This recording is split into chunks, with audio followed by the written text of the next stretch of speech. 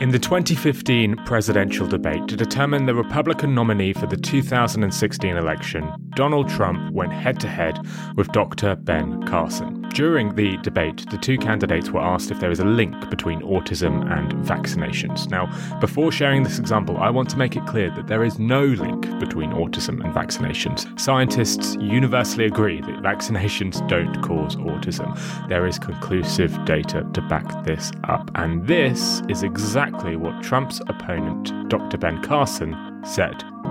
There have been numerous studies, and they have not demonstrated that there's any correlation between vaccinations and autism. This was something that was spread widely 15 or 20 years ago, and it has not been adequately revealed to the public what's actually going on. Vaccines are very important, certain ones, the ones that would prevent death or crippling. Now, this should be the end of the debate. Science provides a concrete, definite answer, the best answer we can come up with. And yet, Donald Trump was able to change the minds of Republican voters, not by sharing better research, better data, or better findings, but by sharing a story. But you take this little beautiful baby and you pump, it looks just like it's meant for a horse, not for a child. And we've had so many instances, people that worked for me just the other day, 2 years old, 2.5 years old, a beautiful child, went to have the vaccine and came back and a week later got a tremendous fever, got very, very sick, now is autistic. Stories are incredibly powerful methods to change people's minds. Dr. Tali Sharot, a neuroscientist and behavioral scientist, shares that when she heard this debate, there were a few minutes where even she questioned if she should have her child vaccinated. She's a scientist who is well aware of the evidence and 100% agrees with the research behind the benefits of vaccines. Yet, this potent story affected her perception. Not long after this debate, Dr. Ben Carson dropped out of the presidential race. The former neurosurgeon turned politician ended his originally promising Republican presidential bid after a series of disappointing primary debate performances. One of Dr. Carson's problems, which is a problem shared by billions of us, is that we assume facts and data will change opinion, and we assume that stories on their own can't change minds. But, as Trump knew all too well, a story, even a fictitious, made-up story, can have a lasting, significant impact on our views. Today, on Nudge, we'll explore why stories are so effective at changing minds, why stories have been fundamental to the development of our species, and how you can craft a better story. In 30 minutes, you'll know how to create a compelling story that can actually change someone's mind. Just promise me that you'll use it for good reasons. All of that coming up after this quick 30-second break. The podcast I'd like to recommend today is the D2C Pod, brought to you by the HubSpot Podcast Network, the audio destination for business professionals. The D2C Pod is a podcast all about all the things direct-to-consumer. The hosts cover everything from starting, growing, and optimizing e-commerce stores and D2C brands. If you're interested in the stories behind your favorite consumer brands, this is a podcast for you. To start, I'd suggest checking out episode 318, which features the CMO of Feastables. So, listen to D2C Pod wherever you get your podcasts. So, to help me understand how stories convince us, I've invited Will Storr on the show. He is the world's leading expert on the psychology behind stories. And here he is, introducing himself. My name is Will Storr, and I'm a writer. Will is an award-winning writer. He's the author of 6 critically acclaimed books, including the Sunday Times bestseller, The Science of Storytelling. This book is a goldmine of information on why stories are so effective at changing our minds. Alongside the book, he teaches an incredibly popular storytelling class all over the world.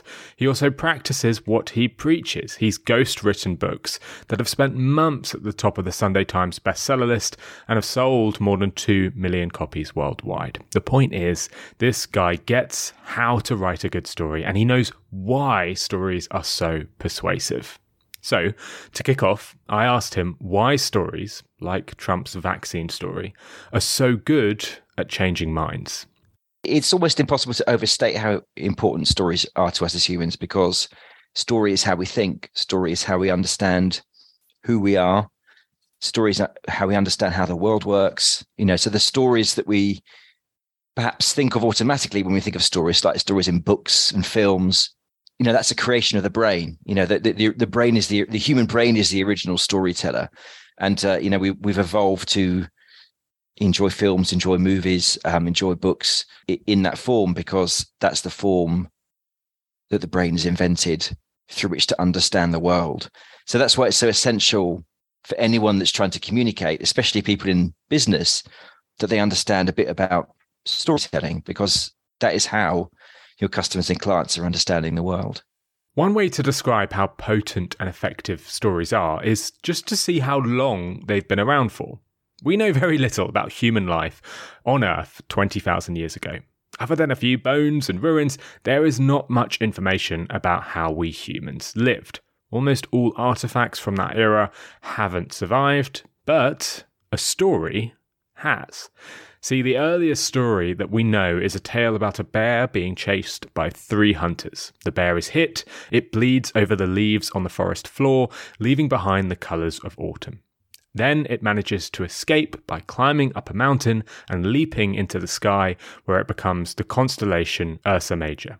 Versions of this story, known as the Cosmic Hunt, have been found in ancient Greece, Northern Europe, Siberia, and, importantly, in the Americas, where this one particular tale was told by the Iroquois Indians. Because of where the story has spread, researchers believe that it must have been told during the time when there was a land bridge between what is now Alaska and Russia. That land bridge dates back to between 13,000 and 28,000 BC, meaning the story must be of a similar era. Stories are so compelling that they can stick in our minds for generation after generation, for tens of thousands of years.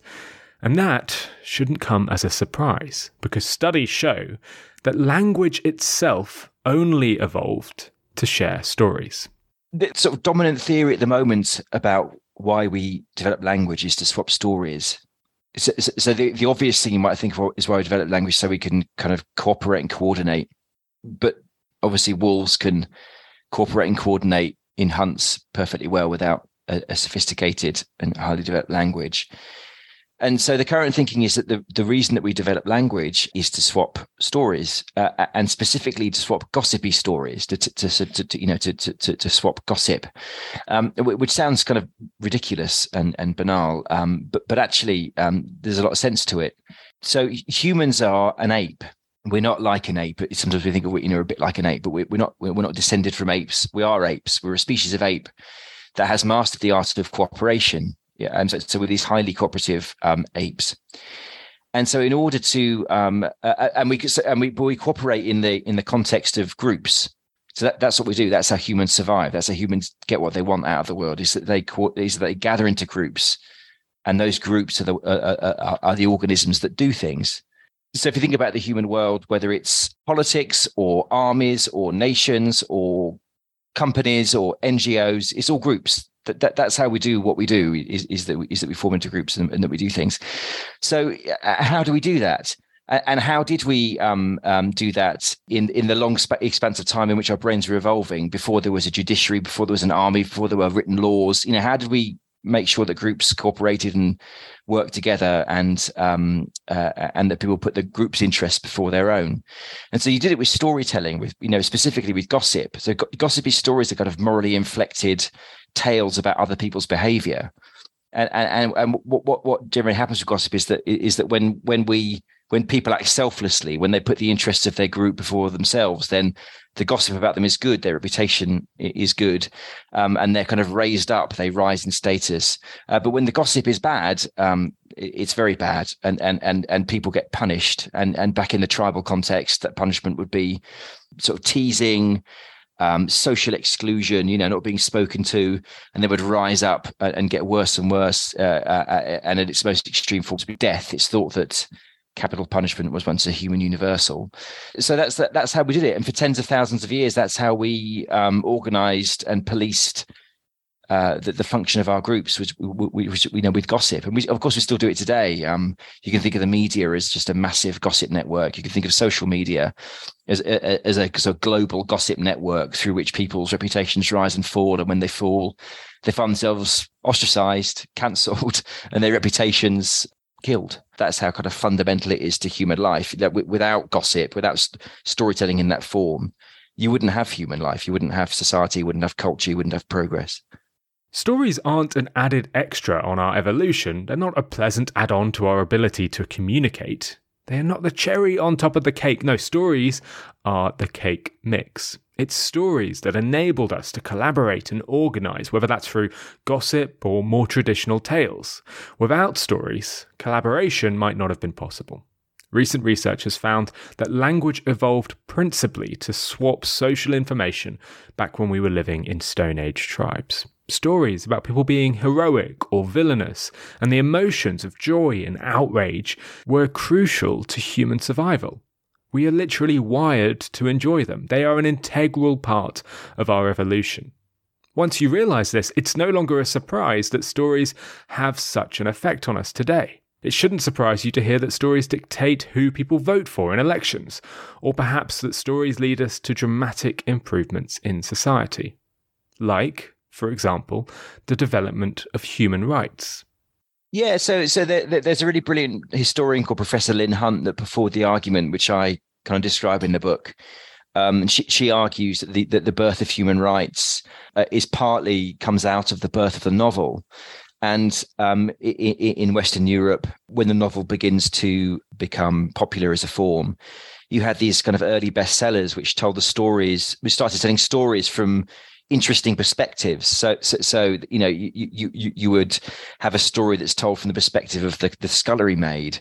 You know, the scullery maid being, you know, sexually harassed by their awful male boss, became a best-selling novel. There were lots of bestsellers written about slave life in America or by former slaves from the United States, and this slave literature was played a huge part in the emancipation of the slaves and the abolishment of slavery, both in in Britain and then in America. So what storytelling does is it kind of helps us see the world through the eyes of somebody else. And we've also captured this happening in the laboratory. So there was a really interesting study in which psychologists in America took just a bunch of ordinary Americans. This was in the years following the 9/11 attacks and the invasion of Iraq, and kind of tested their beliefs about Muslims. And, you know, tested them to see how kind of prejudiced they were against Muslims and some of their kind of, you know, less healthy beliefs about, you know, what Muslims were like. And then they split this group of people into two. And then the control group watched lots of episodes of the sitcom Friends, which is, as you know, it's just about ordinary white Americans hanging out in New York. But another group watched an American sitcom called Little Mosque on the Prairie. Now, Little Mosque on the Prairie is a bit like the Cosby Show. It sort of depicts American Muslims as ordinary Americans having ordinary lives. And by the end of the kind of season of watching Little Mosque on the Prairie, they retested these people's prejudicial ideas about Muslims. And compared to the control group who watched Friends, their beliefs had changed in the direction of being much more reasonable and fair and seeing people with Muslim background as just being ordinary Americans. And crucially, they retested them 3 months after the test, and their beliefs had still adjusted. So this exposure to story, this exposure to the experience of life through the eyes of other people who belong to other groups, not only was it real, but it also lasted way beyond, you know, their experience of the actual story. So there's good reason to believe that these kind of theories put forward by the historians who talk about the birth of human rights and the emancipation of the slaves are really onto something. Our brains really haven't evolved much in the past 30,000 years. They've adapted very well to our surroundings, but it's still the same old ape brain under the skull. There's a great bit of research that highlights this. It's a study cited in Will's book that found that people prefer to sleep as far away from the bedroom door as possible with a clear view of the door. So when people in sleep laboratories get the choice of where they want to sleep, they pick that option in general. Why? Well, the researchers concluded it's because of our prehistoric tendencies. Our brains still act as if we're sleeping in a cave, and as such, we should position ourselves to be wary of nighttime predators. But it's not just visible in sleep. The body's reflexes remain primed for the savannah we once roamed. When someone creeps up on us and shocks us, the body automatically responds as if it's being attacked by a prey animal. All over the world, people enjoy open spaces and lawns and prefer trees of a height and canopy similar to those that we evolved amongst. Our prehistoric preferences are still with us, and that's why our love for stories remain. As Will says, this can be incredibly beneficial. A good story about a good cause can lead to the development of human rights or the emancipation of slaves. But not all stories are good. Take Trump's misinformation about the vaccine, a story designed to spread fear, uncertainty, and doubt upon which he could thrive on. He's not alone in using stories for this purpose either. In 1915, the film Birth of a Nation presented African Americans as unintelligent brutes who sexually bullied white women.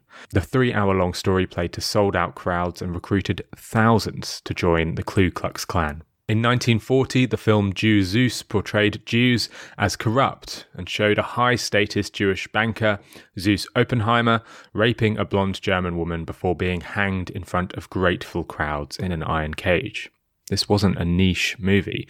It premiered at the Venice Film Festival where it won plaudits. It was seen by 20 million and caused viewers to pour en masse into the streets of Berlin chanting, "Throw the last Jews out of Germany." These stories have a lasting impact on people. As Will said, those who watched The Mosque on a Prairie saw a change in views that persisted for over a month. Here's the thing. Those who need to convince large groups of people are better off using a story to put their point across rather than sharing data. The problem is, in today's world, those with data, they rely on it, and those without lean on stories. Perhaps it's not a surprise that the rise of popularist, polarized views came exactly when these views could be shared widely via social networks. Trump, Brexit, Bolsonaro, even Putin are examples of leaders or campaigns that control the masses through story, not fact. But the question I want to answer is how?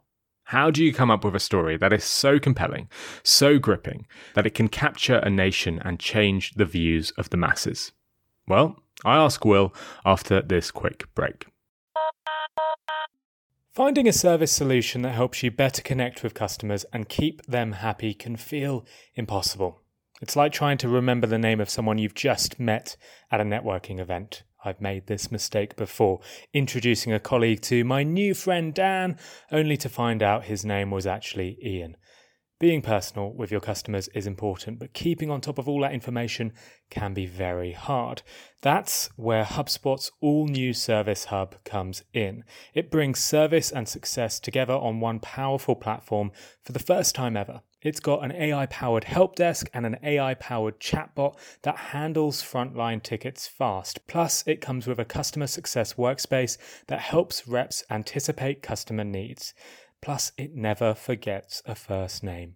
All of that can help you scale support and drive retention and revenue. That means better service and happier customers at every stage of the journey. Visit HubSpot.com/service to do more for your customers today. Okay, back to the show. We've just covered how important stories are, not just at convincing people, but in our evolution into a collaborating society.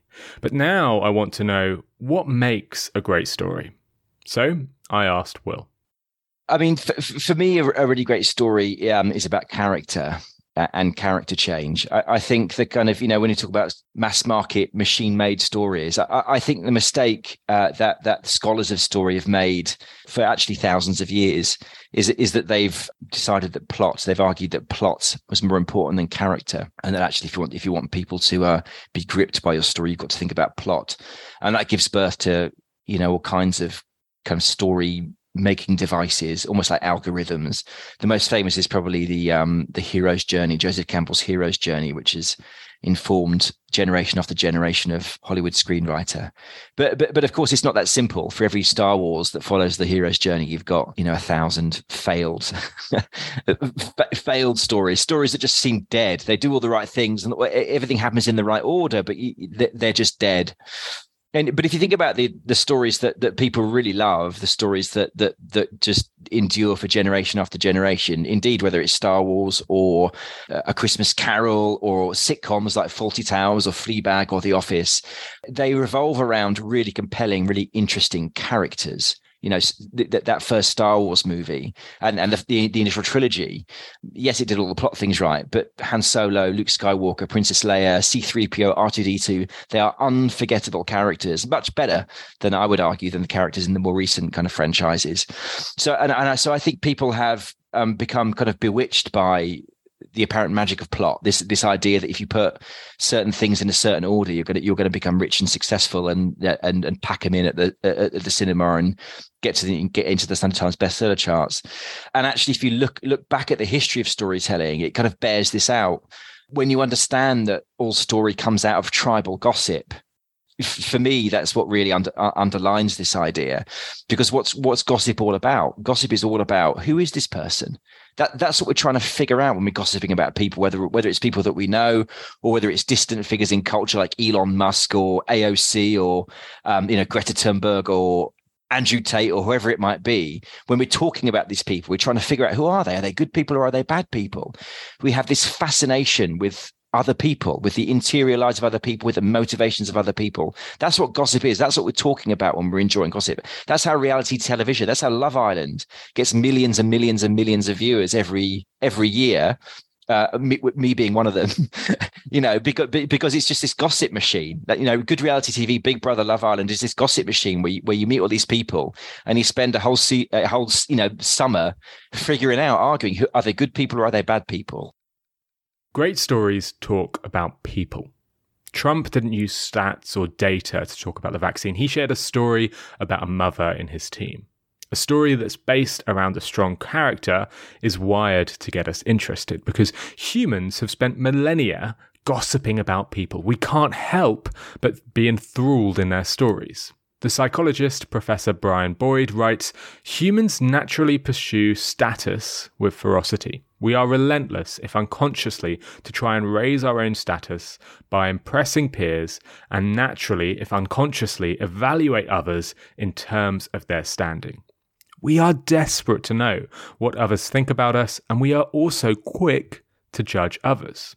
And we need to. Researchers have found that people's subjective well-being, self-esteem, and mental and physical health appears to depend on the level of status they are accorded by others. Will says that a good story is about learning if the characters are good or bad people. That makes an effective story because it's what we spend our life doing. We're always analysing other people to figure out if they are good or bad. So how do we get an audience, whether that's voters or customers, to care about our character? Whether our character is Harry Potter, a political candidate, an idea, or even a brand. How do you get people to care? Well, one of the very best ways to get someone to pay attention to your character is to leave something about them unknown. Here's why. It's become one of my bugbears when you open a book, especially a novel, or not even a special novel, like a non-fiction book too, and it begins with the date of birth and the parents, and you've got to meet the grandparents, and it's just like, oh no, this is somebody that doesn't understand, what a story is. I think a story is a simple sequence of events. Actually, I think a story begins when a character becomes tested. It's that moment in which they're tested. That's when a story begins, and it isn't going to begin on the day of their birth. It's going to begin on the day when the sequence of events that led to their greatest ever challenge begins. That's when if somebody has a story, that's when it's going to begin. It was actually, one of the first writers that kind of figured out that you don't actually have to tell everything about a character. And in fact, it was better it can be better if you leave out a bunch of stuff. With Shakespeare, like Shakespeare's later more complex plays. I mean, as most people know, Shakespeare's plays were kind of all remixes of previously existing plays. But the previously existing plays would do that thing of, the correct thing of giving you a flawed character, but the slightly tedious thing of giving you all the backstory, all the reasons why the character had become flawed. So there'd be no space left for mystery. And what Shakespeare started to do, like with King Lear and Macbeth, was leave out all that stuff that the previous writers, versions of that stories and just presented you with this character who was deeply flawed. And this has this kind of magical effect of kind of giving space for the reader or the viewer of the play, giving space for them to try and figure out for themselves, who is this person and why are they behaving like that? We'll get on to the importance of making your character flawed in a bit, but first I want to emphasise the significance of leaving something unknown. Leaving something unknown is a surefire way to capture attention. In fact, as Will says, Shakespeare's popularity arguably came from using this trick. The professor of humanities Stephen Greenblatt writes that Shakespeare's true leap in genius took place when he made the crucial breakthrough of removing character information. That's right, Shakespeare's breakthrough was not adding character information, it was removing it. See, Shakespeare's plays were based on existing stories, Greek, Roman, ancient stories. Yet in these stories, the writers always explained the causes of their characters' behaviour in full. These pre-Shakespeare stories explained who the character was, who they loved, and what they wanted before the real story had even begun. But when working on Hamlet, Shakespeare decided to artfully exclude these character explanations. See, in previous versions of the play, Hamlet's madness had been clearly revealed at the start as a tactical and fake ruse to buy time and foster the appearance of harmlessness. It was plain and clear for the audience what Hamlet was doing. But in Shakespeare's version, the source of his suicidal madness is much less clear. It's not plainly described to the viewer why he is mad, and that keeps people engaged. That's what made the story so memorable. Shakespeare intuitively knew what many psychologists are discovering today, that curiosity spikes interest. Research shows that 9-week-old babies are drawn to unfamiliar images over ones they've seen before. Between the ages of 2 to 5, it's thought children ask around 40,000 explanatory questions to their caregivers. What this means is, other than parents being overloaded by questions, it means that we are wired to be interested in the unknown. Professor George Lowenstein devised a great test to prove this. In the experiment, participants were confronted by a grid of squares on a computer screen. They were asked to click on 5 of the squares. Some participants in control group A found that with each click, a full picture of an animal appeared. Click one box and you see a dog. Click another and you see a monkey. But the second group, this is group B, saw something different. When they clicked a box, they only saw small individual parts of an individual animal. Click one box and you see an ear. Click another and you see a paw. But you're not quite sure what the animal is, and your curiosity is spiked. Here's what happened. Those in the second group were far more likely to keep clicking on squares after the required 5, and they kept going until enough of the boxes had been uncovered to reveal the animal's identity. Whereas those in the other group, they've stopped clicking after the required 5. If you've listened to Nudge before, you'll have heard me rant on about the importance of this. It's known as the curiosity gap. And this is why the curiosity gap is so important, because leaving something unknown is just proven to grasp our attention. It's why cliffhangers work, it's why clickbait is everywhere, and it's why Shakespeare is still popular today. So don't reveal everything clearly in your story. Leave something unknown. It'll get people interested, regardless of whether it's a 30-second ad or a 3-hour play. But that's not all. Your story, where possible, should start with a change. Here's why. Yeah, so when a storyteller is beginning a story, they've got a real challenge on their hands because they've got all this great, compelling stuff to, beguile a reader. But when the reader just turns on the, clicks on the YouTube thing or opens the first page, how are you going to hook them in from the very kind of first moments of your story? And so what lots of storytellers do, there's really two strategies. The first one is to express a moment of change or the threat of change, because change automatically grabs attention. The brain is a prediction machine, and the brain likes to predict what's going to happen next, and what's going to happen next, and what's going to happen next. And 99% of the time, it can predict pretty well what's going to happen next. But if you suggest to the brain that there's something that it doesn't know, that there's a surprise, it's going to become spontaneously interested. So that's one way, and this is all, often sort of packed into the very first sentences of a writer's novel, for example. When you open a good novel, very often the very first sentence will be either a description of a moment of change or kind of the threat of change, I call it. So when you open the novel Jaws, the first sentence describes this kind of fin moving in the water. So it's this very powerful threat that change is going to come. And you see this in children's books, like Where's Spot by Eric Hill. It begins just with, that Spot, where can he be? And so the sense is that Spot's gone missing. It's an immediate moment of change. And then all the way up the scale to a book, say, like Intimacy by Hanif Kureishi, the first sentence of Intimacy is, it is the saddest night, for I am leaving and not coming back. So again, it's this moment of change. And so, all the way up the scale from this sort of the broadest children's book to the kind of most kind of high work of literature, these writers are doing the same thing, which is immediately grabbing attention with this moment of change, with a description of change. The Hunger Games starts with the line, "When I wake up, the other side of the bed is cold." Charlotte's Web starts with, "Where's Papa going with the axe?" And Albert Camus starts The Outsider with, "Mother died today, or yesterday, I don't know." Don't start your story or your presentation or your ad with a description of who you are. That's not interesting. Start it with a change.